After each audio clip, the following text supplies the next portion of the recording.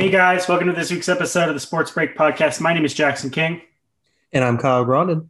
and in this week's episode, we will discuss why we can't get the things we love. Talking about the men's and women's Final Four.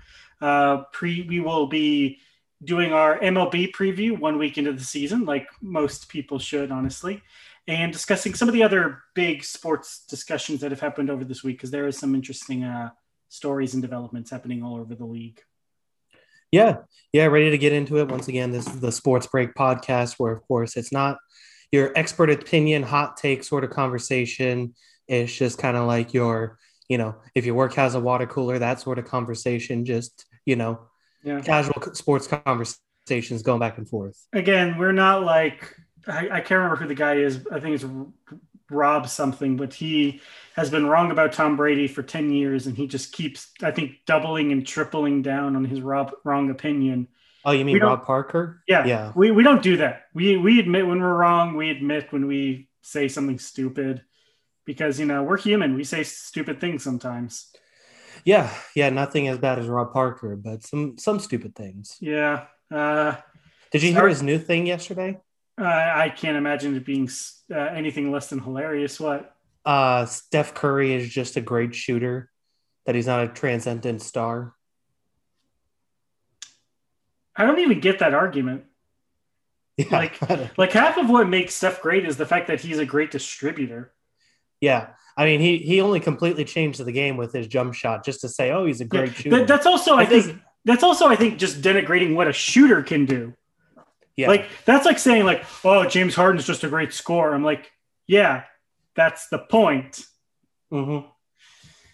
Uh, Awful. Anyway. there are just some like even when they say some smart things, like I think he's in the same base as Skip Bayless is, where it's like even when they like hit on things, I think it's very much that old adage of like a broken clock's right twice a day. Like Yeah, pretty much. I don't expect them to necessarily be the greatest. That's why I always appreciate, even though he does say some stupid things and he does TVify his opinions.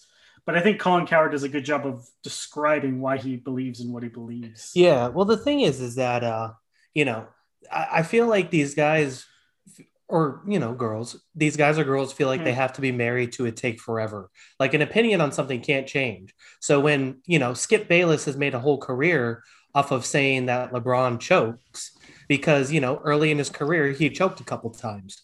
But now, after he's made the finals 10 straight times or whatever it is, um, and all that kind of stuff, won all these championships, LeBron still apparently chokes and can't get it done and doesn't have the clutch factor because he has to stick with Yeah. that take forever. Well, it's also like I know this week that clip blew up of Brandon Marshall just being completely wrong about NBA contracts.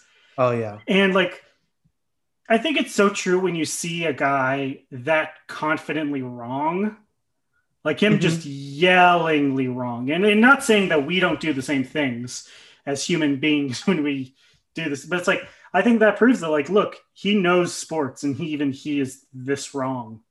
Yeah. Well, the thing is, too, is I feel like a lot of times when you see athletes in media, I feel like a lot of time they don't think they have to research things. I feel like they can kind of just feel like they can show up and start saying things on TV. Um, I also feel like we maybe give too much leniency to athletes. Like, oh, they're athletes; they know more about they're talking about than fans. And most of the time, it is true. Like, they know more of the like behind the scenes stuff. But like, I think when it comes to like evaluating a game, and I think yeah, that's what NBA on TNT does really well with those guys. Because I don't yeah, agree with everything Chuck and Shaq and Kenny say, but when it comes to just watching a game and giving their opinion on a game, they're usually spot on what they're seeing on the court. It's mm, when they try and get into the off the court stuff or like additional mm. factors that it's like, yeah, you're probably not right on this, man. Well, it's like I'm sick and tired of seeing like to a lesser degree like Dan Orlovsky on all the shows he's on or Keyshawn Johnson and these guys on their shows, and I'm like, we give them these props because they're like, hey, Keyshawn Johnson's a Super Bowl winner, and Jay Williams won a college title at Duke, right? I think Did he win one? He might have won he one. might have won one, but it's like you can't tell me that Dan Orlovsky knows that much more about like Mister Run out of the end zone. Yeah. Yeah, It is what it is. He Yeah. was an NCAA champion in 2001 and college player of the year in 2002. Yeah, he would have. I mean, he would have been a great NBA player, in my opinion, had he not had that motorcycle accident. Yeah, I mean, he definitely had all the capabilities and the skill set. So, but Yeah, but again, I think that's the interesting dichotomy of sports reporting in general. Is at the national level, it feels like it's less about who's the right or who has the best facts, and oftentimes it comes down to who is the loudest. yeah, that's definitely true. Yeah, which So, is, and I get the idea that it's entertainment. Like, I don't necessarily want Adam Schefter to be like the host of every show because I it'd be very tame and boring and a lot of, well, here's what I believe, but we got to wait for the facts to come out. Like, that's not fun. But I feel like we've swung yeah, too much the other way. we definitely have. So, but it gets viewership, so they're going to continue to do it until it doesn't. So, but let's get into it. Let's get into, I guess, your bad Tuesday night or bad Monday night. I'm going to say this off the top of the head. I think even though not necessarily all the games were great, I think this was a very exciting Final Four on both sides. I think both tournaments, championship round stuff, really lived up to the hype. With the exception of Baylor Houston, that was a train fire. Yeah, that was really bad. Um, I guess so. Yeah. So for the Final Four, I guess we'll get into that first. It was kind of like, Baylor Houston. One of the things that we kind of said that needed to happen was Houston had to hit shots better than they had, and they did not hit shots. They did No. not hit a lot of shots. That was not very. It was a bad performance for them. Plus, I feel like you can just see the talent on that team. Now, it turned out to be that Baylor was actually just going to smoke everybody, so they're that good. But Mm-hmm. at the same time, I do feel like you could look at the talent of Houston and say that's a tier below, you know? Yeah, well, I think we even talked about it. I know we talked about it in the office. I think we talked about it on the podcast that of the four teams, they had by far the easiest road to the Final Four. It didn't necessarily look amazing in all of those games. Yeah, Like, they're, tied with Oregon State. I think they were down. I mean, the only game they looked really good was Syracuse because yeah. Syracuse couldn't hit a shot in that game. And So, so, and you're talking about a Baylor team that up until like the COVID hits, up until like they lost a week or two of their season to COVID, they were looking just as good as Baylor or just as good as Gonzaga, like from yeah. strength wise. So I think a lot of people going into March discounted Baylor just because they went on that 2-game losing streak, did not look so great in the Big 12 tournament, but I mean, yeah, they were deadly, and I think Houston clearly proved that they were not of the Final Four teams. They were the worst overall, and they probably had the most luck going into this tournament because man, they just did not look good at all against Baylor. And Yeah. I think also part of that is that Baylor's strengths minimize Houston's strengths really well. Yeah. Yeah. They were able to attack them. They were able to get offensive rebounds. They did, Baylor was just impressive through the entire tournament and doing everything that they do really well. And they did it against Houston too. So it was a good performance for them. And then the other Final Four game was, one of the best Final Four games ever. I don't want to overreact and say it No, was the best college basketball game ever, but it was fantastic. I think legit, like, we talk about Suggs' shot. I think if Suggs doesn't make that shot, this game may go into like triple or quadruple overtime. It was so back and forth.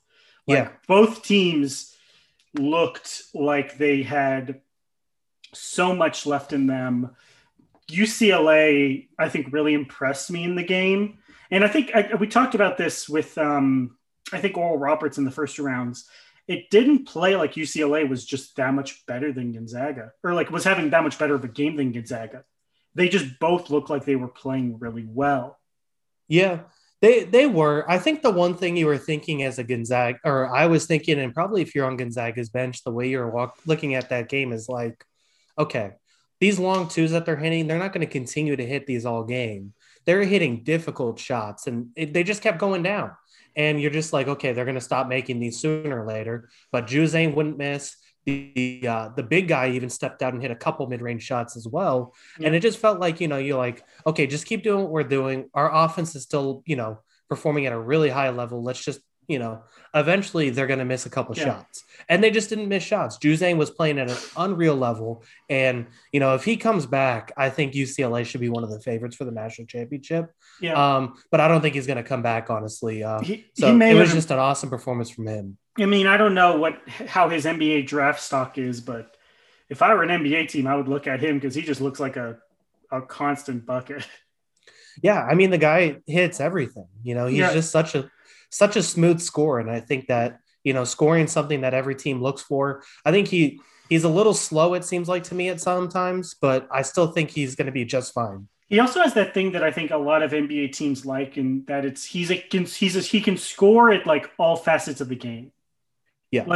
Like the one thing I think when you see scores is sometimes they're very one-dimensional. He is the epitome of a multi-dimensional. He can score inside. He can score from the three-point line. He can score from mid-range. He just has a very obviously he wasn't going to win player of the tournament because he didn't win it, but he I think had the best tournament of any single player in the entire tournament. Yeah, I do think if two guys boosted their draft stocks more than anybody else, it was him, and it was the Mitchell brother. Davion Mitchell was really good all tournament. He didn't have a turnover until the national championship, and his turnover was when they were up by like 15 points anyways. So he had a really good tournament as well. But yeah, just Juzang's pure shot making. It seemed like he wouldn't miss all tournament, and he was just an incredible player for them. So you got to give him credit. Suggs hit a huge shot at the end, and I thought Suggs had a really good tournament overall. No. His team just kind of failed him in the championship.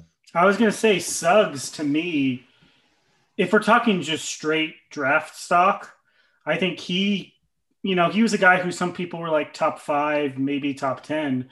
I think now he has a chance of being that top 2, top 1 pick.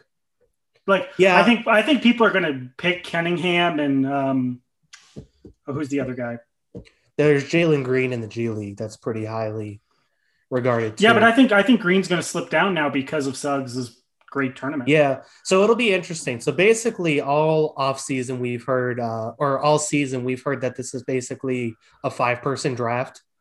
And then they feel like there's a pretty decent drop-off where you might find some role guys, but there's no like bona fide starters or, stars. It's definitely not as deep as some other drafts. Like I think of like 2016, that was the year. Yeah, I think 2016 was a pretty good one. 2018 was another pretty deep one, but yeah.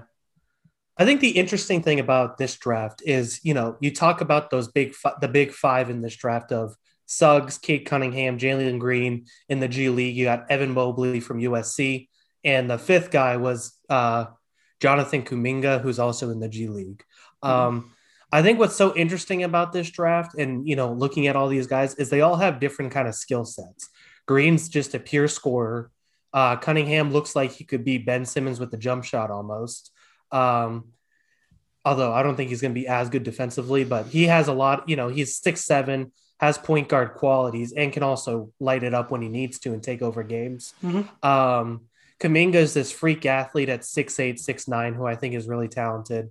And then Mobley's a 7-footer with just all the skill in the world as a 7-footer. I think he needs to get a little bigger down there, but he's still really talented overall. So all these guys have differing skill sets that I think all of these teams are going to be interesting to see how they approach.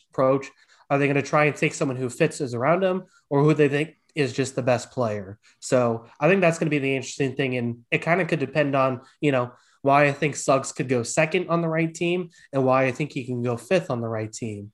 Because Suggs, as we were talking about the, Final Four championship, I think what's going to make Suggs a great basketball player in the NBA is it just doesn't really matter. He's going to find a way to be an effective player in a game. Whether he goes and locks down your best guard, he can do that. Whether he's just distributing, he can do that. He can rebound.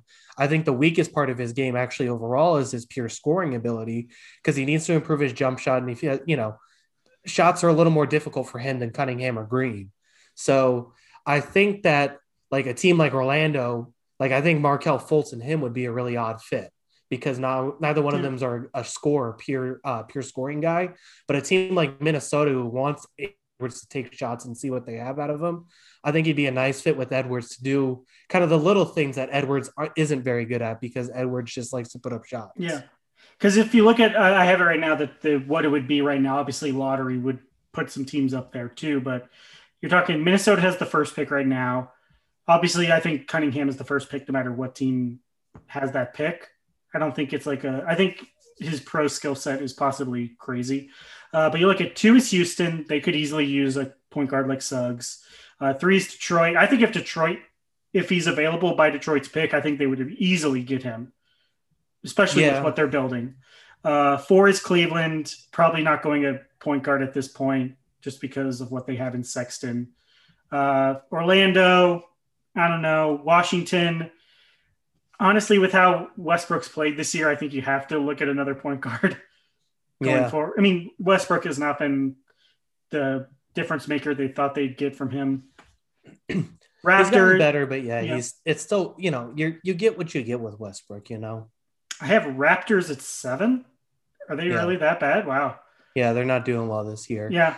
So yeah, it's interesting. Like you said, I think Cunningham is kind of the clear-cut number one just because he does so many things at a high level and he just looks like he's going to be, at the very least, he looks like he's going to be an offensive force. I would still probably have Green at 2. And I think the only reason I'd have Green at 2 is because I just think pure scorers at guards kind of translate. Like you look at guys, like unless it's the undersized guard, like a kind of like a Jimmer Fredette sort of thing, that's where it's questionable. But I think if you look at guys like Booker, Mitchell, Bradley Beal, all of those guys are like pure scoring 2 guards with athleticism. I think he kind of fits that mold, and those guys usually just translate well. Yeah, I mean, I definitely think it would be a discussion between Green and Suggs, depending on what you have. Like if you're Minnesota, I think you would rather have a Suggs than you would a Green, just because of what they have with Cat. But yeah, I agree. Because I think that they want to give Edwards shots to see what it is. Because that's the one kind of score where, it's bad shot selection out of him that you have questions. So they're basically letting him shoot as much as he wants. And they're going to see if he's going to be good enough to be a pure scorer on a good team. So I think that's where you need a guy like Suggs to pair with him. Because you need someone who's going to be able to go in and defend and work hard and do all the – plus – the athleticism of Edwards and Suggs would be insane. So I'd be all for that. And you're clearly seeing, like with Russell, who I think is more of a pure scorer, it's clearly not working. That backcourt combo is, I don't want to say trash because I think they still have a lot of good play in them, but they're clearly don't gel well. I think if you have D'Angelo Russell on your team, you're just asking to lose. That's kind of my opinion. I mean it's kind of turned into the Russell Westbrook thing where it's like he'll provide good stats, but it definitely isn't translating. Now, so I guess I should preface this with I actually had him over Okafor and Embiid in that draft. I thought just his skill set as a point guard in college where he could shoot, light it up, and distribute. I was like, this guy's going to be really good. He had the year in Brooklyn where it looked like it was going to work out, but he just doesn't do enough of the other things to play. He doesn't play winning basketball. He wants to get his, and that's all he really cares about. He doesn't care about winning games. So, I think the skill set of Russell is tantalizing, but, if he's not going to work to win games, that's what you're going to get out of him. Yeah, it feels like it's that, AI post-2001 situation where it's like he'll light up things, but he's not doing anything to get you guys wins or... It's Russell Westbrook right now. He's, a worse version of Russell Westbrook, honestly. Which, honestly... I guess he's got a better contract than Russell Westbrook, but slightly, but they're. The one thing I think you're looking at when you're looking at the board is there's a lot of guards in this draft, from what I saw.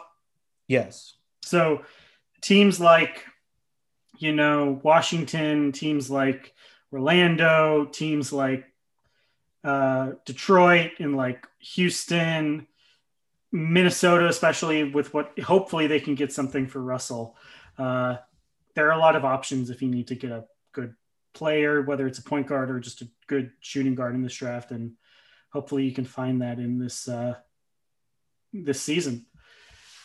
So after Suggs' big shot, I honestly, if you had asked me going to the national championship game, I would have taken Gonzaga even with the points. I would have said that they were going to have this bounce back fuel game.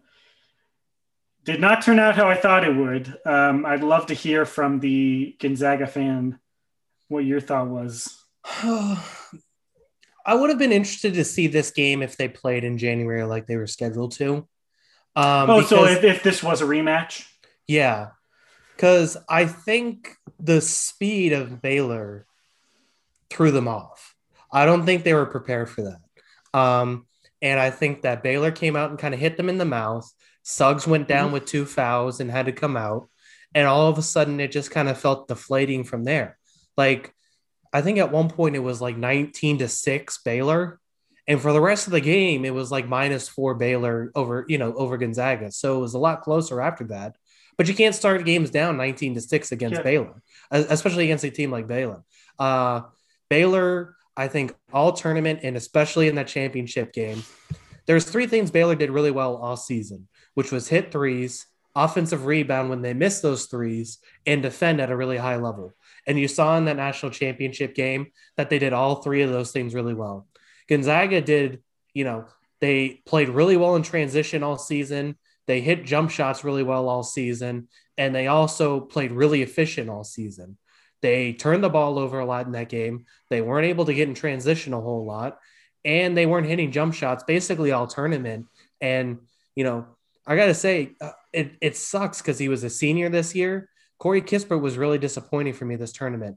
He wasn't hitting shots and he was the Especially in shot the Final maker. Four. Yeah. And he was the shot maker for this team that they really needed. And he just wasn't hitting jump shots. And it kind of killed them because he was their jump shot guy. So they weren't playing as efficient as they normally do because he wasn't hitting outside and they were turning the ball over. And, Baylor killed them on the boards because that's what they do really well. When they missed, there's live in the three by the three and die by the three. Baylor's live by the three, but if they don't win by the three, they're going to get the offensive rebound and kill you inside. So, Gonzaga was able to get to the free throw line, get back into the game by getting Baylor in foul trouble. But still, if they're going to hit a shot every time and every time they get a switch, they're going to blow by Timmy or whatever, there's no recipe for success there. Yeah, and again, I don't think we talked about this. I don't think that necessarily, it's the situation of Gonzaga didn't play anyone because if you look at their non-conference schedule, it's insane. But I do think that for a team that's district or conference schedule was very light and included the Pepperdines and the Santa Claras, I do think this kind of had that feel of like, and they've had this several times at the tournament where they've started off slow, but they've been able to push it up. This game had that feel of like, oh, they got punched in, as you pointed out, they got punched in the mouth, but didn't know how to respond to that. Yeah. Wasn't able to fully respond to that against such a good team like Baylor. It's a tough situation. I think you mentioned this. I think it would have been interesting to see if this was like if they had seen this team before and if this was them scouting them for the second time. Even if they had won the first game, maybe they just know more about this Baylor team. But yeah, it felt like it's the thing we see with these smaller schools of they aren't used to getting punched in the mouth all the time.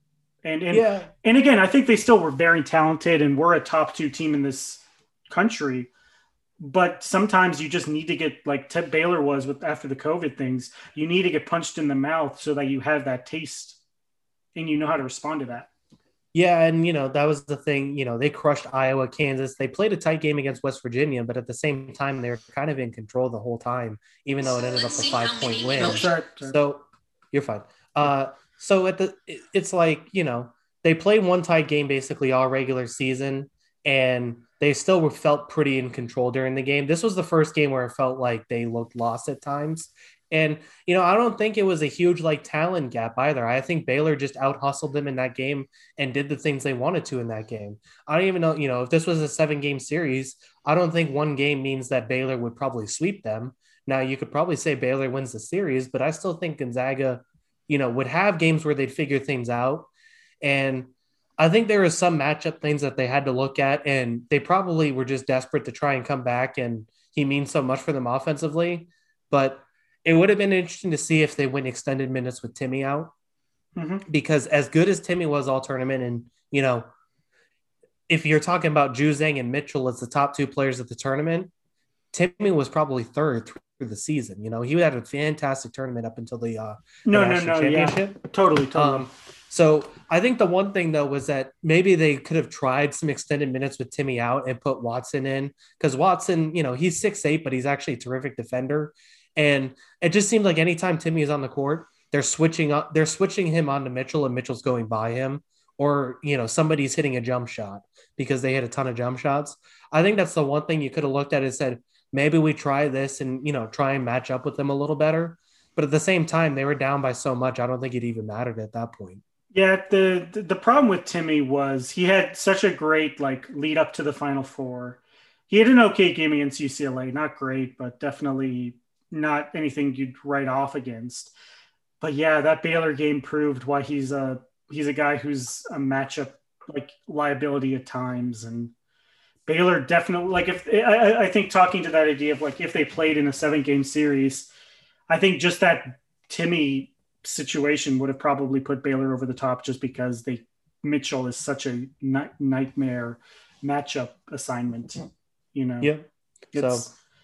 It's and again, I think of this team more like the Indiana State team of 1979, the team that was the last team that made the finals undefeated and then lost, where they are very good and very talented, but sometimes it just doesn't go your way. It's sad, because I saw after the championship game, Pepperdine trended on Twitter, and a lot of people were bringing up the right point that when a team doesn't face the competition of a Power 5 schedule, it sometimes can hurt them. But I think people are going to discount this Baylor or this Gonzaga team just because they lost, but forgetting that they were dominant for so many of their other games. Yeah, and they still have really talent. They have talented players on their team. It's not like they're playing with a bunch of 2-stars. No. That's the thing with Houston. The recruiting isn't also there. There's not a lot of high recruits in Houston's team, and it looked like it when they played. When they played finally a good team in Baylor. This team had good recruits. They just had a bad game, I thought. Yeah. At the end of the day, you can have the Gonzaga conversation all together. You can have it over and over again. But unless these group of 5 teams decide they want to band together and do one super conference, they're not going to get better competition, because that's just the size of their school. This team's never going to be able to make it in the Pac-12 because of their program. So, yeah, it is what it is at this point. But it's also the situation of again, as you talked about, this is a team with really good recruits, and they're going to have at least a top 5 guy, probably depending on where Kittredge goes, maybe the lottery guy in him. They'll have some really high draft picks. I just feel like this team is going to get discounted because of the performance. And it happens. I remember when Kentucky in 2014 went on their big run and then just laid a goose egg against Connecticut in the championship game. A lot of people have, and now granted, partly it was because the next team went undefeated through the regular season, but it's disappointing to see that just because the fruit of your efforts doesn't necessarily produce into a legacy, I guess. Yeah, I mean, this team still, in my mind, is going to be talented enough. They still have a ton of recruits. They're still the favorite for, Chet Holmgren, who's the number 1 player in the country. There's Walker Kessler at North Carolina, who was a top 20 player last year, who's transferring, and Gonzaga's the favorite for him. So it's it's not for a lack of talent, because there is talent coming into the program. They just need, they just got to win the big one next year. So we'll see what happens. Of the 2 championship teams, which team do you think is going to be better next season? I think Gonzaga by default. I think Timmy will be back, which, he's going to be a player of the year candidate. I think, like I said, if they manage to get Holmgren too, and also Kessler, I mean, there's no reason that team shouldn't be number 1, because they're going to have 5 bigs again. And they're always in the market for, they got another point guard coming in, Dominic Harris, who's really good. And Baylor loses 4 starters, I believe, or, they're projected to lose 4 starters depending on who goes to the draft, which it seems like Mitchell's probably going to go to the draft. I think he's declared today. I think he declared today. Yeah. So they're probably going to lose 4 starters this season. So I imagine that, while Gonzaga does lose Suggs and Kispert, they got a lot of guys still coming in because they're, a great recruiting program. I don't think Baylor's going to drop off the cliff completely because I think Scott Drew has built a good program. But I mean, the talent level of Gonzaga is just going to be higher next season. Yeah, it's going to be interesting to see how Baylor does with you. You imagine Kansas is going to bounce back. You imagine I'd love to see what Texas does under Matt Beard. Uh, Oklahoma State, are they going to be anything next year with Cade Cunningham leaving? It's going to be an interesting. The Big 12, I think, is one of the more interesting conferences in basketball. So we'll see what they do. Yeah, Big 12 is going to be interesting. Oklahoma now with Moser, the head coach. Yeah, so. well, three teams are getting new coaches, basically, right? With them, Texas Tech, and Texas. And has Tech announced a new head coach? I don't think they've announced one yet, but they're basically the last big domino for Division I schools. Yeah, I mean, because I've heard a lot of people around here saying the North Texas guy. I forget his name, but that'd be a good hire. I mean, he's a good guy. Yeah, he's done good. He's done well for that program. So yeah. I mean, so I do think next year you probably got to look at. I do think UCLA is going to be pretty darn good.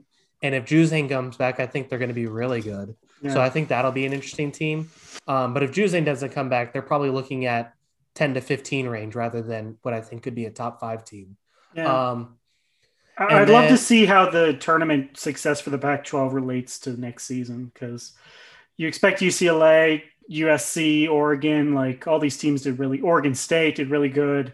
To see if any of that translates into next year's postseason success will be. Well, so yeah, it's interesting because I feel like a lot of the tournament, this was a really weird year because we didn't get a lot of non-conference matchups that we usually get. Not to mention that, nobody stays up to watch the Pac-12, it seems like, anymore.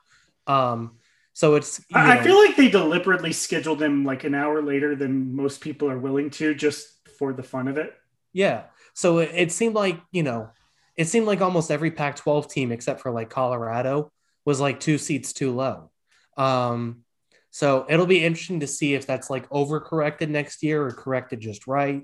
Or, with more non-conference matchups, we'll have more data because, at the end of the day, I don't think this means the Big Ten's overrated because they had a bad tournament and Pac-12 had a good tournament. They had a ton of teams and a ton of teams lost. I still think the Big Ten was the best conference this year. And I don't think it changes just because they lost to good teams in the tournament. Yeah, I think the Big Ten, the one thing I really like about them is, and maybe Mike Woodson can turn it around at Indiana, but you just see it. It's like the SEC in football where it's like, oh, we just got done with Michigan. Who do we face next? Ohio State. Okay, now who are we facing after that? It's a gauntlet of murderers row, and if they can keep that, obviously I don't know how long they can keep that up because that's really hard to keep up in basketball. But if they can keep that up, that's going to be impressive and create a power conference for the next 10 years, hopefully. Yeah. And, I forgot one more coaching job too was Arizona because Sean Miller got fired today. So yes, Arizona's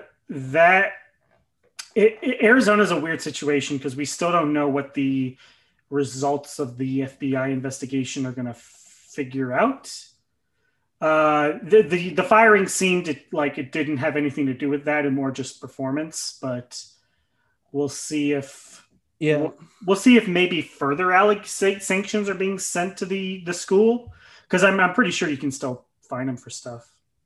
Yeah, I know they had the postseason ban this year, even though I don't know if they even would have made a tournament if they didn't have it. Maybe not. Yeah. Yeah. So it's interesting. There's a lot of great basketball players from Arizona in the past, so they're going to have plenty of people to pick from if they want to. I think Josh Pastner went to Arizona too, so that'd be an interesting one after his best Georgia Tech season. Richard Jefferson. That'd be. I'm going to say no just because I like Richard Jefferson as a commentator. So I don't know. I'm trying to think of who I would look at. I mean, I think this offseason we got genuinely good hires. The only one that was to me was Hubert Davis to North Carolina, but he is a long-term assistant, so that makes sense. But, you're talking about Moser going to Oklahoma and Woodson to Indiana, and then Beard to Texas. Man, Texas is getting those big name hires. They're trying to really do a good Yeah. job. I mean, I think that was a good hire. You're right. I think Oklahoma was a good hire getting Moser. It'll be interesting to see those two teams at the next level. Yeah. And I'm not saying Davis is a bad hire. I think it was more like you're North Carolina and you're going for an assistant coach. Yeah, that was the one thing. Like, I thought there was a chance they would go for someone like Nate Oates at Alabama. Yeah. And, because North Carolina is one of those jobs that, no it's matter who it is, yeah, you're thinking about it no matter what. So it'll be interesting to see. But yeah, I do think Arizona is going to have plenty of people to pick from, whether it's, a guy like, I think Pastner is going to be a candidate. Luke Walton is a candidate, I think. Luke Walton makes a lot of sense because he has that coaching background, both in like a lot of the NBA, but also I think he could do a great job of, I don't want to say rebranding because I don't think he's been a terrible coach, but he definitely could use a great stint. Like he could be Juwan Howard. Yeah, I could see it. Damon example. Stoudemire is at Pacific right now. That'd be an option, although I don't know. Yeah. And then, I think Gonzaga's candidate is Tommy Lloyd, the assistant, who's been their, big recruiting guy for a number of years. I think he's a candidate too. Yeah. Do you think he would leave? It'd be interesting. I think he has been with Gonzaga for so long. He's been their European guy. He's been their European and Canada recruiter, which is, really how Gonzaga's program really started to take off, was getting those guys overseas. It'd be interesting. I could see, the allure of wanting to run your own program and also it being Arizona is the program you're running. That's pretty enticing. So, yeah. Well, we'll see. I guess if I had to predict, I would say Luke Walton makes a lot of sense. Yeah, I do think Walton makes a lot of sense. I think Pastner makes a lot of sense too. I think he kind of redeemed himself with his performance in the at Georgia Tech this year, and he's clearly a good recruiter, and that's the first step to being a coaching candidate for Arizona. Speaking of Arizona, I'd love to talk about the women's tournament for a little bit because all three games of the Final Four were amazing. Like, if you like women's college basketball, those three games were all, except for the Arizona Connecticut game, all were to the last minute, all were really close, all were really exciting. Like, in the way that both Baylor games disappointed me, I think I was really impressed with the tournament. And I also predicted a winner. I actually predicted Stanford would win it somehow. Yeah. Yeah, the Arizona, I think you got to tip your caps to them. That defense was that defense was insane against Connecticut. I think one of the things was Houston wasn't hitting jump shots. I think Baylor played pretty good defense, but I think Houston also missed plenty of opportunities. UConn didn't have a lot of clean looks. Arizona was just stifling on defense, and that was their game. They were going to play defense, and then Ari McDonald was going to play offense. And I thought she was terrific, obviously, this entire tournament, particularly in the Final Four. And then I thought Arizona played excellent defense for the Final Four. I thought they played really good, and they did everything they wanted to against Stanford except for hit with the final shot. Yeah, the Stanford Arizona game was really, it was kind of an opposite of the Stanford South Carolina game in that it really only got going in the final 2 minutes. Like, most of that Stanford Arizona game was Stanford, like, I don't want to say comfortably ahead, but like a good few points ahead, never really one possession. And then that final 2 minutes, it got really heated back and forth. And yeah, it was just, I'm excited that Stanford got their, I think it was first tournament win first championship since like the 90s. And, that's a team that's kind of struggled over the late. So to see them bounce back over the last couple of years, see Arizona have this huge run, and especially with them being the team that beat A&M, I'm glad to see that we at least lost to a team that was this close to winning a championship. And just overall, even more than most years, I think this NCAA women's tournament was really, really exciting for what it presented. Yeah. Yeah, and I thought there was just high level of basketball Mhm. played, especially, you look at some of the individual talents in this tournament. You talk about Bukers. Kristen Williams was unfairly fouled out in that, I thought, in that game against Arizona, even though, I don't think it would have had as much effect on the game as people are talking about, but I didn't think it was a foul for that last foul that fouled her out.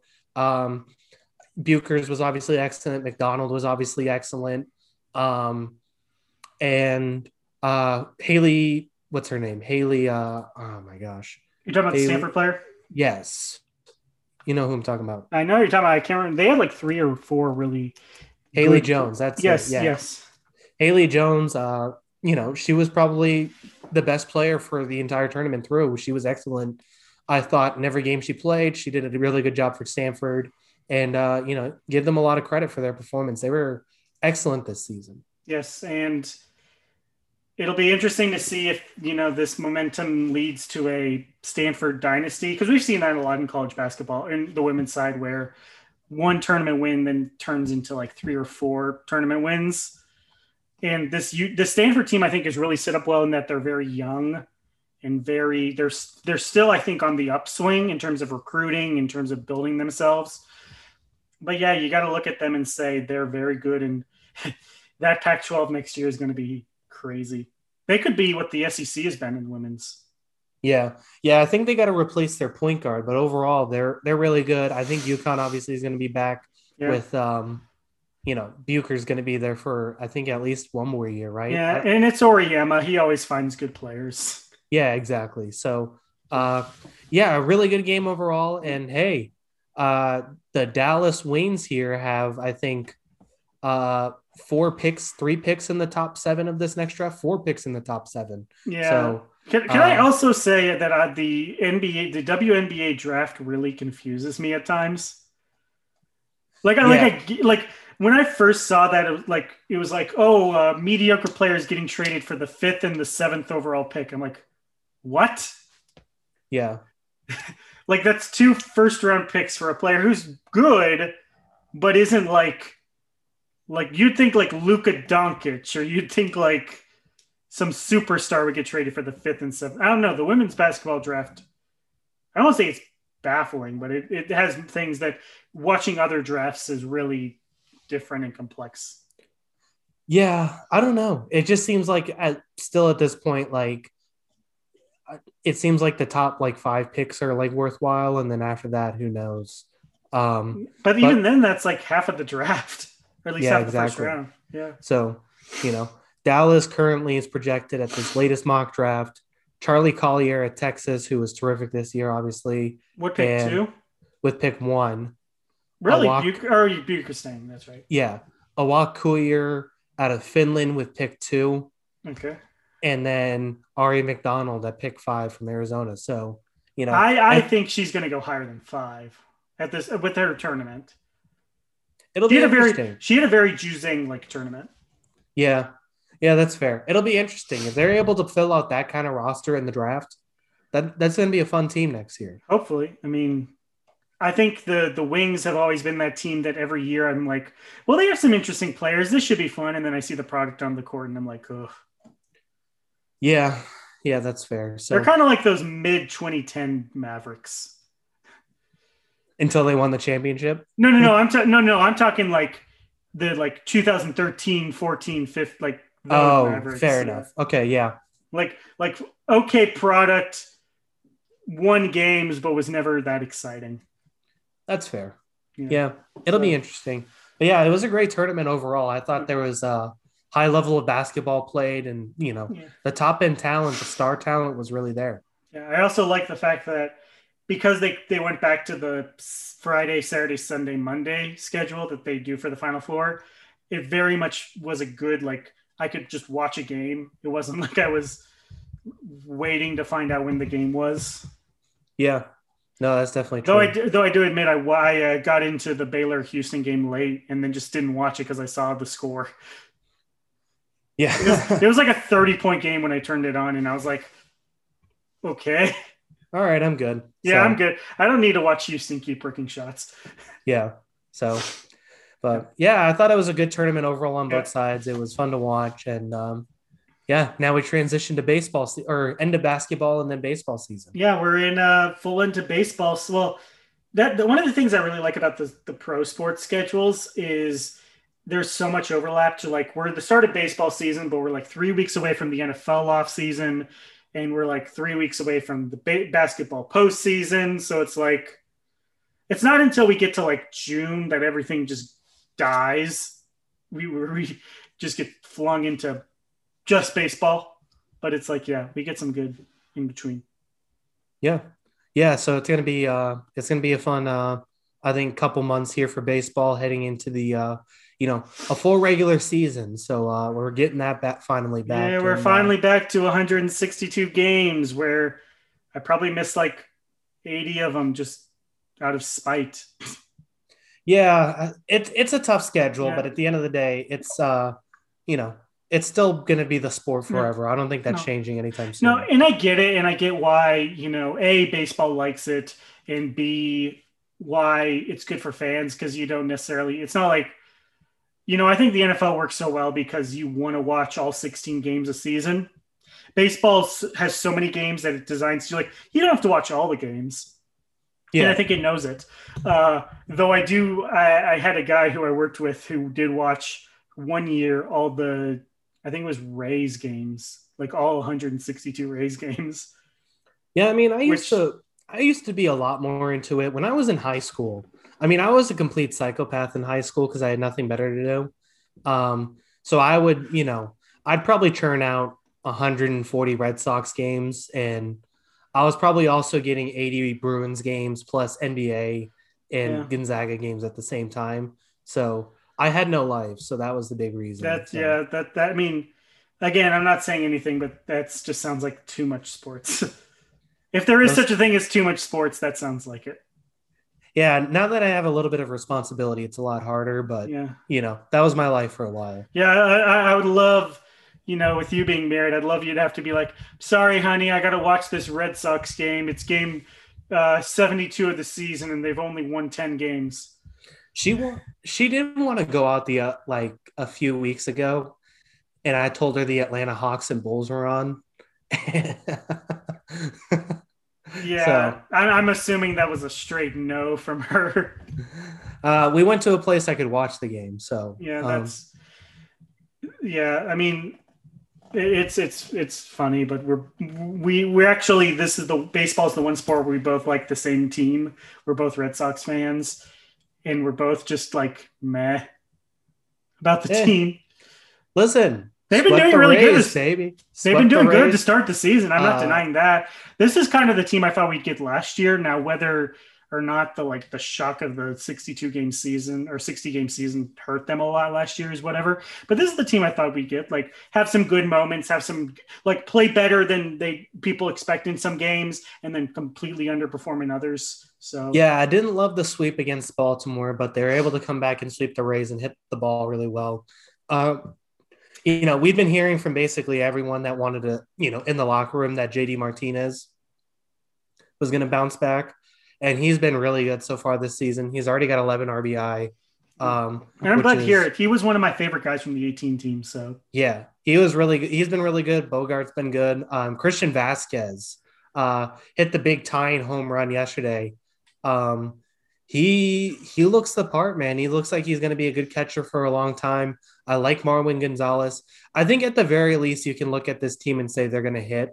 They didn't against Baltimore at all, but I think you can look at this team and say they're going to hit, which just means that they need basically like two or three of their starters to be like solid this season. I think Evaldi has looked really good in his first two starts. Nick Pivetta looked really good in his first start. Martin Perez looks solid in his first yeah, start. you hope you get Rodriguez back and he goes back to good form. Yeah. So I think that, you're looking at this and well, you just need a couple of these guys to be pretty darn good or just solid. And I think this could be a pretty good team. I think the bullpen's a little underrated. They got to be able to hit. They're going to be able to hit though. As long as the pitching staff can hold up, I think this is going to be a pretty good team. That being said, I think even pretty good team is looking at third or fourth in the division because I think the Blue Jays are going to be very good, and I think the Yankees are going to be pretty good again. Uh, And the Yankees Rays have, have the possibility of still being good. I don't yeah, think they're going to be as good as they were last year because obviously they lost a lot of parts. But I think the Rays. I think you'd be kidding yourself if you said the Rays are going to have a huge slide. yeah, exactly. The Rays are going to be fine, I think overall. They'll probably be alongside with us as like a mid-tier team, Yeah. but the Yankees have the lineup to match up with us, and their pitchers are good when healthy. It's just that they got to stay healthy, and the Blue Jays can really hit the ball. They have so many guys in that lineup with Marcus Simeon coming in. They have, Bo Bichette still a really good young prospect. Kevin Biggio still a really good, talented young prospect. That outfield of Lourdes Gurriel, Randall Grichuk, and Teoscar Hernandez might be the best in baseball in hitting. Vlad Guerrero Jr. is still a really good prospect and hitting the ball like crazy Yeah. already. They may be my most exciting team of this season just because they have so much offense. Yeah. I mean, I think as a team, I think them and the Reds are two teams that people need to watch just because I think both of them can be pretty good. Yeah, and the Reds have that thing of they may get into a fight every game. Yeah. Well, I mean, honestly. Yeah. Yeah, I mean, honestly, and that team is also mashing to start the year. So, yeah, I mean, I think both of those teams can be really exciting. Whether they harness it into wins or not remains to be seen. But they look the part. You know, at this point, though, I think if you're not betting the Dodgers in the NL, you're kind of kidding yourself. Yeah. I still feel like they're the favorites. You can talk me into the Braves. You could talk me into maybe the Cardinals sneaking in there or the Padres. Or, maybe the Mets figure some things out and sneak in there early in their season. But the Dodgers are still the clear-cut favorite in the NL. I think so. Keeping on the track of like who's the best, I think you look at just by roster, the Dodgers have just so much more talent than every other team in the league. Yeah. Like it's we talk a lot about like the super teams we see in the NBA and like with the Nets right now and how it's stupid that they can just get these buyout candidates and get like, even if you're getting like seeing what we're getting out of Blake Griffin right now with the Nets, it's stupid to see what the Dodgers are doing where it's like, oh, we were World Series champions and very dominant last year. Hey, let's get the NL Cy Young winner. Like, yeah, no kidding. It is ridiculous what they are. And again, this does not necessarily mean that they're going to win the World Series. We saw it in 2019 where the Nationals just got really hot and had a great pitching staff and were able to win the World Series. But if you're talking about like betting right now, like a week into the season, you cannot tell me that you wouldn't think the Dodgers have the superpower to do it because they're the same team they were last year, but add Bauer, who's looked really good this year.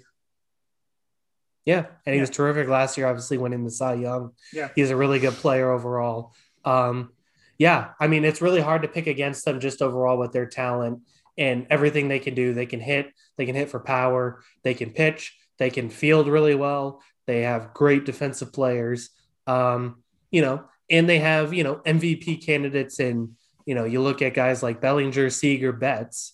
Those are three of like probably the top 9 MVP candidates. I put him 3 of top 5 right now. I mean, Seager's the question mark, but I think Betts and Bellinger, 2 guys who, if they were just on different teams, would be 2 top 3 guys. Yeah. So, I mean, you're just looking at that roster and it's like, it's really hard to beat that over a 7-game series. So they're still my favorites. Like I said, I think there's teams like, I think the Mets can be sneaky good this year if they can get enough power out of their lineup. I think like the Cardinals can be pretty good this season.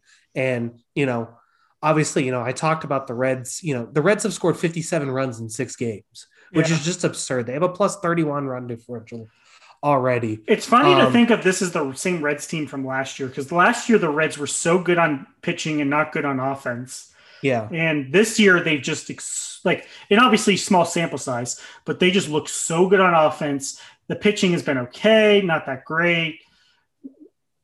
What is going on with the Reds right now? Yeah. They're just hitting the ball really well. Nick Castellanos already has 4 home runs. Yeah, I think Tyler Natkin also. Yeah, he's just a really good player. I guess going back to the question of who would be if there is a team in the NL who could upset the Dodgers, who could be that team who you could look at as maybe an NLCS team, I think you'd have to go the Braves just because I think they're the most complete team outside of the Dodgers. Maybe I think the Braves are definitely in the conversation. I really like the Cardinals too.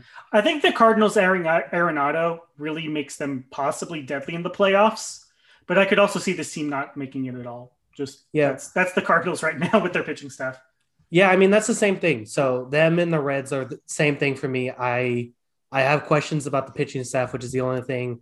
But I think that there could be some starters on the market too at the trade deadline that maybe one of them add if they feel like they're close.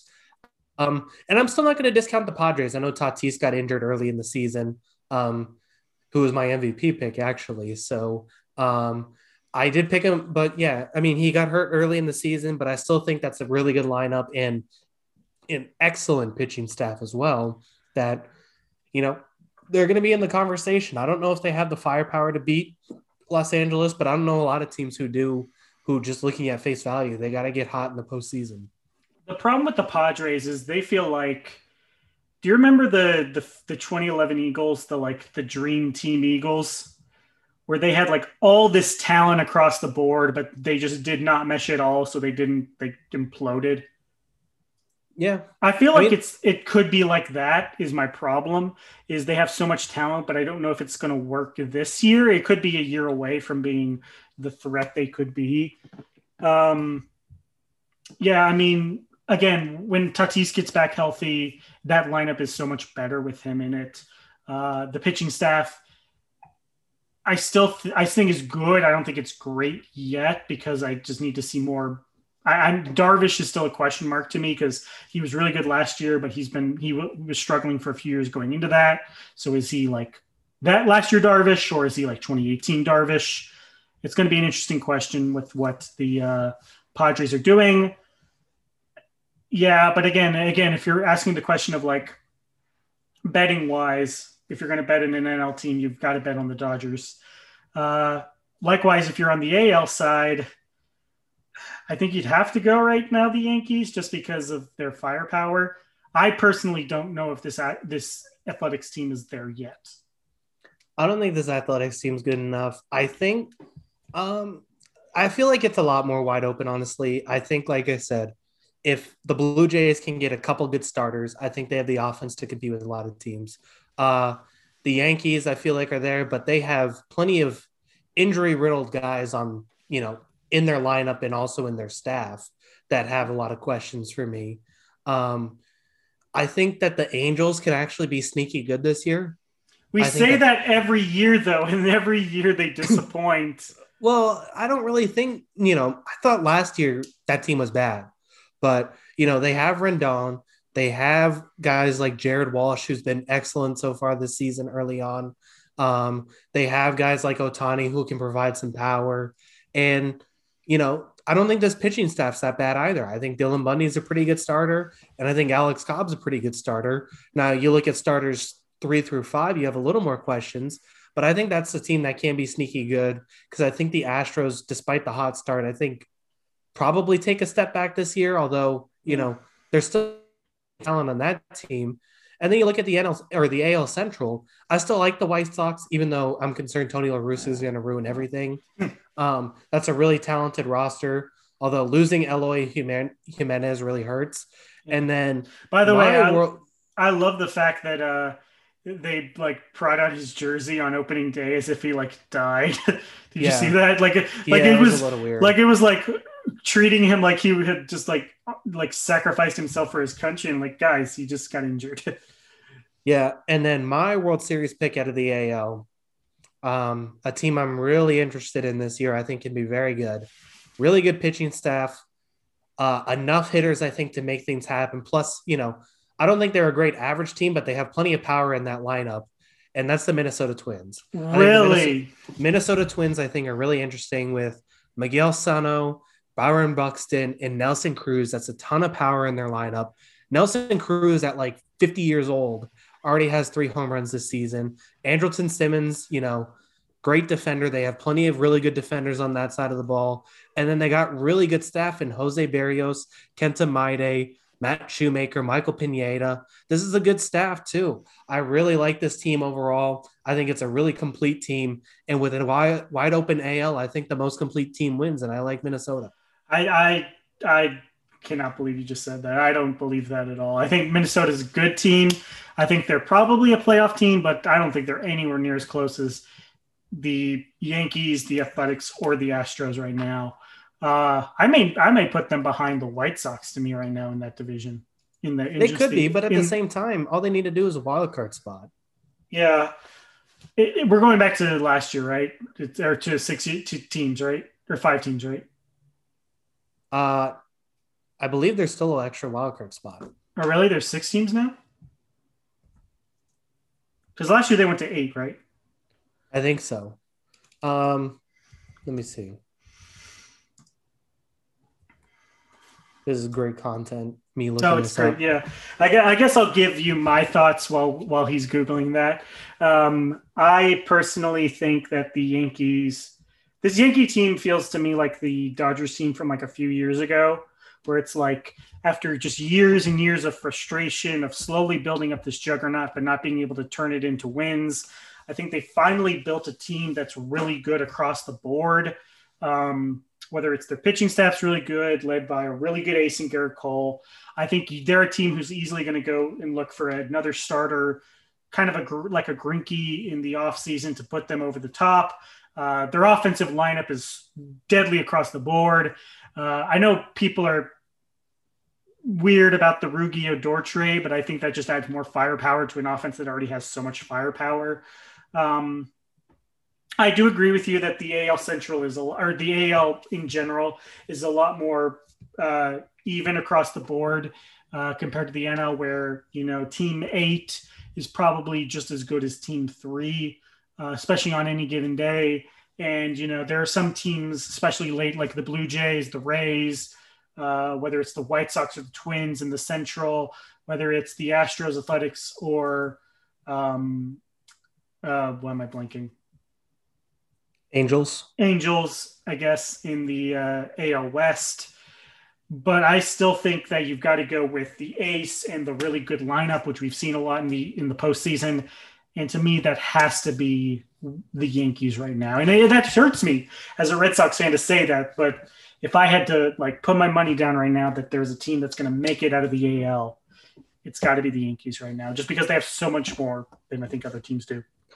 All right, here's why I'm not picking the Yankees. They basically replaced 2 injury-riddled pitchers, James Paxton and Tanaka, with an aging Corey Kluber and Jameson Talon, who hasn't pitched since 2018 because of injuries. So I just, I think that there is talent on this team, and I just think a lot has to go right for me to believe that the Yankees are the best team in the AL, meaning Kluber and Talon have to stay healthy. Jordan Montgomery has to reach his potential for the season. Domingo Germán has to come back and be as good as everyone thought he was, a couple of years ago.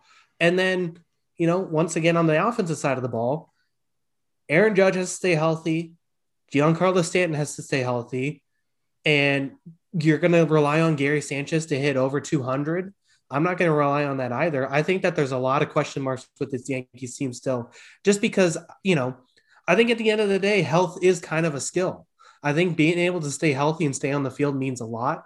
And I don't trust a lot of these guys on the Yankees team to stay on the field anymore because we have so much data that they don't. We have so much data that Aaron Judge doesn't stay on the field during the season. We have so much data that a lot of these pitchers don't stay on the field during the season. And that's why I'm not, I think this is a good team. I think it's potentially a great team. And, they could easily, win 95 games and make the World Series because of that. It's just if I'm going to pick a World Series champion, I want one I feel a lot more confident in that the team's going to stay healthy and playing in October. Yeah. And that's why a team like the Twins, like even the White Sox, like I said, I still really like that team, even with Tony La Russa. Those are teams that I trust a little bit more than the Yankees, where I don't know who's going to be on the field by the end of September, October. I don't know. I trust more this season that the Yankees are going to be healthy rather than we're going to see the Twins peaking or we're going to see the Astros be great this year. I don't know. There's something I think the firepower of the Yankees is too good right now to deny that. The one thing I will say also is I think whatever team gets out of the AL, I wouldn't be surprised if they get swept in the World Series. Just because I think even compared to that Rays team last year that a lot of people believe stole a game or two from the Dodgers, I think this year's teams are much worse. Yeah, I probably agree with that. I think there's some potential. I think there's some interesting stuff. I am really interested in the Angels, honestly. I do think that there's a lot of bats in that lineup. Um, it'll be interesting, but yeah, I mean, I think I'm like you with the Yankees, with the Angels, which is like I've bought in every year that the Angels are going to be different this year, and every year they've proven me wildly wrong. So please, Angels, I am not going to bet on you until you prove me wrong. I am going to stubbornly stick to my gumption. Wouldn't that be an interesting one, an all LA World Series? I mean, the Dodgers would kill that team. Yeah, I mean, the Dodgers feel like they killed just about everybody right now. Yeah, but I mean, especially if you're talking about a team that has some interesting bats but has question marks on the pitching side, you can't tell me that the Dodgers pitching staff mixed with their offense couldn't just win games like 8-2. That's probably true. It'll be interesting to see. Like if there was a team that I think had the best potential to steal games from the World, it may be the Twins. Yeah, the best Twins, rotation, or maybe the Blue Jays if they can get another pitcher. Just because I think they have the good roundness of their team. Yeah, and they do have the lineup to hit. But if you're talking about a team that can go and probably pitch against that Dodgers team, because I don't think there's a lot of teams that can. I think the Twins have the best rotation to be able to do that. So let's also talk about some of the worst teams we think are going to be in baseball this year. Last year it was the Pirates, I believe. Yeah, they'll probably be there again. You think they're going to be there again? Yeah, Brian Hayes is already hurt, which kind of stinks because he's their really exciting prospect who's coming up. Probably the Rookie of the Year favorite. Yeah, I mean, I think they're going to be bad, and I think you got to look at the team in the bottom of the end of the West, just because not only I think are they going to be bad in the Rockies and the Diamondbacks, but at the same time they got to play the Padres and the Dodgers a ton, which doesn't help their cause. Also, I think that may be why I put the Rockies there. Talk about you lose Arenado. They're a team that's talked about. They're currently 1-4. There are two other teams that are 1-5 in the Marlins and the Pirates. Making sure there's and the Athletics are 1-6. Wow. Yeah, you're talking about a Rockies team that lost Arenado. Probably he's going to trade Trevor Story this year unless they're just that stubborn. Yeah, it's going to be a tough situation for them, especially in I think the Giants have a 3-3 record. They may be bad, but I also think they may steal some games from other teams in that division. So, yeah, it'll be interesting to see if if this goes sideways for the Rockies quick. Are guys like John Gray and then also guys like Story on the market? Because I think just about every team in baseball would take a good hitting shortstop right now, probably besides like 4, 5. Yeah. Good hitting shortstops aren't very common anymore. Especially so with like Story, I think could go for a lot. Especially as productive as Story's been and consistent as Story's been. He's very consistent, He's just such a good baseball player. Yeah. The Pirates may be in a tough situation in that same vein, though, because they're in a division with the Reds, Cardinals, Brewers, and Cubs. That may be just top to bottom the toughest. Also the division with the best stadiums, by the way. Fun fact. Except for the Pirates. No, the Pirates have one of the best stadiums in baseball. PNC is constantly heralded as a great ballpark. Yeah, I think that's a best stadiums in baseball, but yeah, the team for the Pirates, that product is not going to be very good. Yeah, especially, the Reds are right now 5-1 with the only loss being the game they got Castellanos ejected. Yeah. The Cardinals, you expect them to be good. I mean, the crazy thing is the team that's the two teams that I expect to be worst in the AL are not actually doing that bad in the Orioles and the Rangers. Yeah, I mean, it's early. I don't anticipate the Orioles taking 3 from the Red Sox and 1 from the Yankees all season, but You know, I think that they prove that they have, they have a couple guys who can pitch in that rotation. That's going to be pretty good. I mean, they did a good job against Boston and New York in limiting runs. Um, so I don't think they're going to be train wrecks this season, but I don't see them maintaining this pace either. So Yeah. it'll be interesting to see how they do going forward.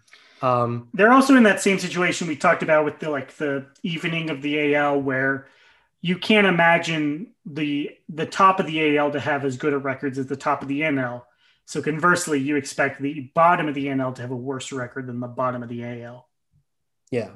If that, No, that's true. So yeah, I guess I would lean Rockies right now for worst team in baseball, but low key look for the Pirates and look for maybe not the worst team in baseball, but the least exciting team in baseball with the Rangers. yeah, I mean, We talked about I talked about this with this parent who I went to in Farmersville, but it feels like in 2 years they've replaced everyone from that team. yeah. I think that they're gonna have a lot of like 10-6 losses. I still think that there's some bats in the lineup that can make things happen, but that that pitching staff is probably the worst in the league. It's definitely So up there. yeah, so that's the one thing going against it because that's another guy who, is Joey Gallo going to be on the market? Because, I think he's a trade candidate this year who can net some players because that's another position where it's like really good defensive outfielder that can also hit for power. There's a lot of teams that can use a player like that in their lineup. So I think he's an interesting candidate. But I think the interesting thing with the Rangers has just been how many of these guys that they kind of took flyers on have kind of worked out. Uh, David Dahl has been really good to start the season, and he was a guy who a couple years ago looked pretty good, and then he battled some injuries and struggled last year. He's been a pretty fun player, but yeah, I mean, if Gallo's available, that becomes the interesting thing for the Rangers is he going to be on the move and where does he go? Yeah. The especially, we're talking about that division could go like five different ways with are the Astros going to actually be like they were the last couple seasons?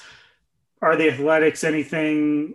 Are is the Angels this good team like you think they are? Like that like the only constant I know is that the Mariners will be mediocre, but other Yeah, than that, they always seem prime for like 70 70 wins. wins. Yeah. But yeah, no, it's they are. There's a great, if anyone hasn't watched it, there's a great Dorktown documentary about the history of the Seattle Mariners. But I think they're the definition of fascinating to watch, mediocre on the field. Yeah. And that's very much what I feel about this current Mariners team. Let's wrap this up with some quick NFL news. If you're wondering why the Draft Down podcast came out a little late this week, that's because I had to add a little bit about the stupid Sam Darnold trade. So we got news on Monday that Sam Darnold was traded from New York to Carolina for a sixth, the next year second, and the next year third, I believe. As the resident Patriots fan who probably watched a good amount of Darnold's games, what is your thoughts on Darnold to the Panthers? It'll be interesting to see what happens because, I mean, first of all, do you think he was going to be worth this much? No, that's my first part. I didn't think he was worth 3 draft picks, a second and a fourth and a sixth this year. So it'll be interesting to see because here's the thing. I think there's a reason Sam Darnold was taken third overall, and that's because there is arm talent there. He has incredible arm talent, but I think what we're starting to see more with some of these quarterbacks that enter the league is there's a difference between arm talent and good. And I think that we see some of these guys, and you'll see highlights of guys like Jameis Winston and Sam Darnold, and they'll make incredible throws. I know that the one was going around of him rolling to his left and making this insane throw. And, the free Sam Darnold things were going around. And, there is, precedent for guys getting better when Adam Gase leaves. So that adds something to that equation too. But at the same time, I also think there is something to, There are moments where I thought Joe Flacco gave the Jets the best chance to win football games last season. And there is times where I thought, you know, there's a reason he's thrown double digit interceptions every year he's been in the NFL. And that was a worry about him in college, too, is that he makes too many dumb decisions with the football and throws into coverage. So while I think there's arm talent there, and it'll be interesting because I think Matt Rule is an excellent football developer for basically every position, it'll be interesting to see how he can harness that talent and, put it into his offense. But there's still a lot of sample size that says this guy's just not it, man. So it'll be interesting to see what kind. I think he was worth the flyer, but I thought it was a lot of capital for a flyer. So it'll be interesting to see what Darnold, how it works out for him in Carolina. I think I agree with you on almost everything you said there, where, this is a guy who really struggled. Even in his best moments, he struggled at points. And I think if you're looking at, I think this guy is definitely worth a flyer, but I definitely agree with you that what they gave for him was more than a flyer. Like for him to be given, I think even more than Carson Wentz, maybe a little bit less than Carson, but Carson Wentz has won a Super Bowl. He honestly probably would have won 2017's MVP if he stayed healthy. So you talk about a guy like that versus Sam Darnold, who's looked okay at points, bad at other points. The one thing I'll say, though, is I do see potential in him, and I do think going to Carolina will probably be the best thing for him, because if anyone can max out his talent, it's Carolina, it's Matt Rule, it's Joe Brady, and it's this Panthers team that has, McCaffrey, DJ Moore, who's the other wide receiver they have? Robbie Anderson. Possibly Kyle Pitts if they get him at pick 8. But yeah, I mean, the Panthers are a team that you know is not going to be contending next year because they're still in a division with the Saints and the Bucks. Mm-hmm. And I'd love to see Tom Brady facing off against Sam Darnold again, but yeah, it's going to be. I hope we see more of Sam Darnold because I do think we've seen moments where he's been pretty good. I think of like the Cowboys game as like a moment where he really was maximizing his potential. But I do agree if you're going to be looking at that, I still think the Panthers gave up a lot for him. So the other thing is like, I know a lot of people are saying that some people are saying like, oh, this doesn't necessarily exclude him from picking at 8. If a quarterback could just make sure they don't have to. And I'm like, you don't give up this draft capital unless you're certain on him being the guy. Now, here's the interesting thing, I think. I think that the Panthers also think that my thought process, if I was thinking, if I'm putting myself in their shoes, I think the two things you can look at is A, you gave up some draft capital, but I also think you can get some draft capital in return for Teddy Bridgewater, which then kind of makes but it how much? Yeah, I mean, I don't think it's going to be as much as they gave up for Darnold, but I still think, if you get third and fourth round pick in return, then all of a sudden you're looking at a second round pick and a sixth round pick.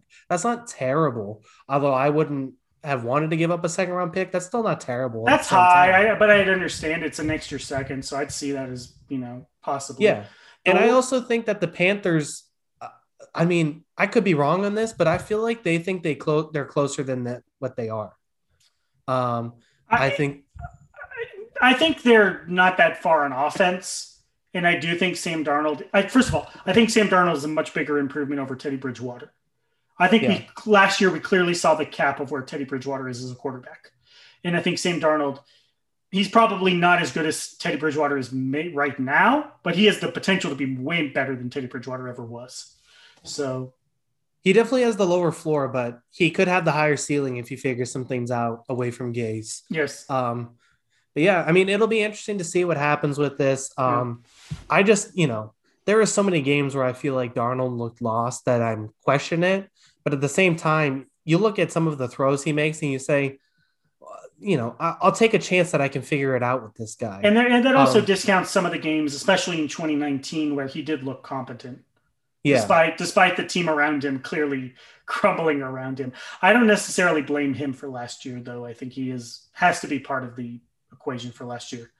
The one interesting also domino in that is it kind of proves how toxic the Deshaun Watson situation is now, where I don't think if you're the Panthers, you make that trade if there's any shred in hope you think you can get Deshaun Watson, or you can like land him Yeah, effectively. he's untradeable right now. He's not going to get moved at all. Yeah. It'll be interesting to see what happens with that. But yeah, I don't think he's getting traded. But yeah, so I would be. now, I think he's more likely to get kicked out of the league at this rate. yeah, so it'll be interesting to see what happens. But yeah, so there's basically two quarterbacks left in the draft in the first round. Um, and it's seemingly that there is a guarantee that's two teams that's interested in quarterbacks in Denver and New England. And then Yeah. there's teams later in the draft in Chicago and Washington. And then there's, wild cards in teams like Philadelphia, Miami, and Atlanta of do they take another quarterback? So I think that creates an interesting variable with this draft and what's Yeah. left. And Well, so like for example, we did our first 10 picks this week in draft down, and Adithya predicted Atlanta to take, or so the top two everyone knows it's Lawrence and Wilson. This week confirmed it. In fact, I love that moment of Schefter texting Zach Wilson saying, "Congrats to the going to the New York Jets," which is hilarious. yeah, exactly. But So yeah, but then he had Fields going 3 to the 49ers and Lance going 4 to the Falcons. I had Lance going 3 to the 49ers and Fields originally going to Carolina, now going to 9 to the Broncos. yeah. So I do think the interesting question, I think, does center around Mac Jones. At the end of the day, I do think the 49ers to Mac Jones situation is all smokescreen. They just don't want to reveal which of the Fields or the Lances they want to go with, which is idiotic because they know they're picking a quarterback at 3. But yeah, I do think the interesting scenario is Mac Jones, to where is he going to go in the top 10? If he falls to 15, does New England take him, or does he fall to 19 to the football team, or 20 to the Chicago Bears? Yeah, I don't know. I just don't think he falls that far. I think we could see. I think if Atlanta isn't taking a quarterback, they should trade because I just think I, that there's, I agree with you, but I also think it's a two-way street. yeah, Like if you're a team like Denver, why would you trade up? No team above, like the only team above you that really has a good shot of taking a quarterback from that 4 to 9 range is Detroit. And I still think they have too many holes in that team to really go and draft a quarterback. So if you're Detroit and you really like let's say the guy you don't like is taken at 3. So like the guy you like is really available at 4. What incentive do you have to trade up besides someone trading up with 4? But at that point, you still have other. I just don't think it's necessarily. yeah. I think the tough thing is going to be that you're probably looking at teams like, you know, if there's quarterbacks available at 6 and 7 and 8, then you're probably going to see teams like the Bears, the Redskins, or Bears and the football team Yeah. are going to start getting involved with the phone calls. And obviously the Patriots are still also going to get involved. That would be the tough thing for the Broncos. I mean, it's interesting because I feel like as a Patriots fan, I guess from my perspective, if we can't trade up for Lance or Fields, like I like Mac Jones, but I don't know. Like I wouldn't trade up unless I know I can get Lance or Fields. That's my other thing too. Is like, let's assume that it's one of Fields or Lance is that 4th quarterback, and you have Mac Jones the 5. And if you don't love the guy who's left, like if you don't love Lance and it's Lance and Jones, I don't know why you would trade up, because I don't think either Yeah. of those guys are necessarily worth. Like I think Fields and Lance are, but if you're not sold on Fields or Lance, then I don't think like a guy like Mac Jones, a guy like Kyle Trask. There's been some talk about David Mills being a first round pick guy. I don't know if any of those guys are trade upable. That's my big concern about Jordan Love to the Packers, even more Yeah. than just drafting quarterback. It's that you traded up for a guy who not only was probably likely to be there at your pick, but would have even been a reach at your pick. Yeah. I mean, honestly, if it's like Jones is basically the last man standing for the Patriots, I'd rather them wait till the second or third round and see if a guy like Mills or Kellen Mond's available. Because So you would prefer, like, let's say scenario wise, you could get Rashad Bateman, Jalen Phillips, an offensive lineman, or Mac Jones. Yeah, I'd probably like if Rashawn Slater's there, or actually, I don't think an offensive line would be that necessary. If a Jalen Phillips is there or Mac Jones, I'd probably say take Phillips because Okay. here's the thing: I don't think the drop off for ceilings of these quarterbacks, like I think the floor for Mac Jones is probably higher than some of the guys in the second round, but I think the ceilings of like a Mac Jones compared to the ceilings of a Kellen Mond or Davis Mills, I don't think those ceilings are that far apart personally. Like I could see a Yeah. guy like Mond being just as good, if not better, because of his skill set of being able to run and also I think having a slightly better deep ball than Mac Jones. I could see Mond having a higher ceiling than a guy like Jones. Maybe it's because I'm an A&M fan, but I don't see like I still am amazed that Mond is being discussed as a second round pick. He again, I get the idea that he has the arm talent, and maybe if you put him on an offense that better suits his skill set, maybe he can do it. But we've seen, again, Mon to me is the complete definition of an inconsistent quarterback, to where even in plays on drives, he would be very inconsistent where he He throws is, people. I just don't see the talent of a second round pick at all. I would be yeah. surprised if he's, yeah. I mean, I think that I think that he is inconsistent, and that was so maddening about him in A&M. But I do think there's a guy with a lightning quick release there. There's a guy with incredible arm strength, and there's a guy who has athleticism to his game that I think you can work with. We've seen guys who are inconsistent in college be able to figure some things out away from it, and I think Mond has some of that. I think Mills is another guy who kind of had the worst college experience alive because he was thrown into the situation. He's thrown into it his redshirt freshman year in Stanford when KJ got hurt, and then his second year, I think he started the year with COVID, came back, struggled with that. So he's another guy who was a huge recruit out of Georgia. I think he was actually the third quarterback on the list below Lawrence and Fields. Out of Georgia. And also in the country. Oh, really? Wow. Yeah. So I think he was the third quarterback on the list that year, and then basically got the worst situation in Stanford, where that team also had a huge drop off in talent from typical Stanford teams. So he had a lot going against him, plus being thrown into the situations that I would take a chance on that talent too, even though he struggled. I think he's going to take a couple years to develop though because of it. So I think those are two guys that I'd look at in the second and third round and say, maybe we could just roll with one of these guys and see what happens rather than try and, build a team around Mac Jones when, I think you can trade for Gardner Minshew and get just as good a production. Yeah, the one thing I'll say though, and it's true, I think about like the Patriots and to a less, I think the Broncos and the Bears are the most quarterback needy teams left.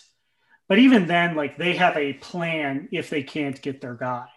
Yeah. Like if they can't get Fields or Lance or don't want to settle on Mac Jones, they can go into next season saying, we'll run it out with Drew Lock, see what happens. If it doesn't work, then fire the coach, restart the program. We'll see next year. The Bears really look like they're going in with Andy Dalton. I think they're hoping that they can get like a Mac Jones or a guy available in the first round so they can at least have an insurance plan going forward.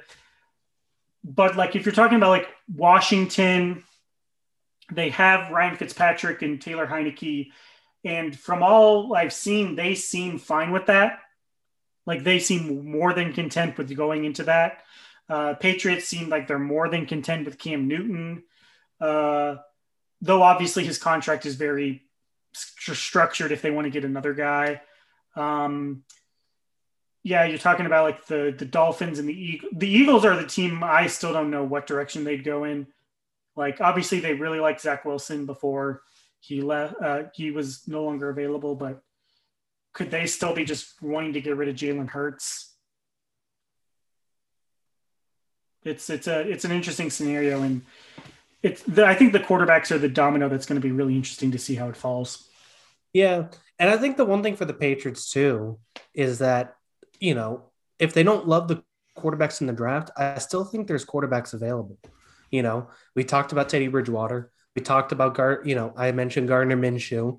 And, if Atlanta takes a Justin Fields, is Matt Ryan available for the right price? So I think that there's quarterbacks available in this draft, or just around the league, that they don't have to feel like that they have to marry to a quarterback right now to build their future around. They can get somebody somewhere that I think there's still plenty of options for them, even if they, they could still really feel confident in Cam Newton, but they don't have to, put all their eggs in that basket. The big question mark will come once Atlanta selects. We talked about this in our podcast, the Draft Down one, but Atlanta could go in like 5 different directions: quarterback, offensive lineman, defensive availability. Kyle Pitts is obviously an option. And so I think where they go, what Atlanta decides to do will decide how the rest of the draft goes in terms of quarterbacks, in terms of offensive linemen, in terms of skill position players. How they get selected, I think, will be determined by how Atlanta selects. So, and obviously if they trade, that's another huge decision overall. Oh, there you are. Okay. Yeah, I don't really think they should go quarterback personally. I still think Matt Ryan has some juice in him. So I also think, the one thing is you're going to be settling for whoever you're getting, because you're going to be selecting the 4th guy. Like, why shouldn't they just take Kyle Pitts and have like a monster? Who's defending Julio Jones, Calvin Ridley, and Kyle Pitts? I mean, I had them selecting Penei Sewell just because I think that offensive line is a year or two away from being terrible. So essentially get a head start on rebuilding that offensive line. You don't know what you're going to get out of Jake Matthews next year. So if you're selecting Sewell and putting him alongside him, I understand Pitts has this huge upside, and he is the best tight end to come out of Florida since he who shall not be named. I think there's 3 guys who I feel like – I think there's 3 guys I'd be willing to bet on are sure things in the for the NFL in this draft. Or no, probably 2. You could talk me into Micah Parsons as well. But I think for sure, I think there's 2 guys I'm willing to bet on as sure things. And that's Kyle Pitts and Penei Sewell. Yeah. I just think that they have insane skill sets, are the best at their position. And yeah, I mean, I think either of those guys, I think are going to be really good in the league, and people are going to be happy with them. I obviously, also really believe in Justin Fields, Trevor Lawrence, and Zach Wilson. But that's a quarterback.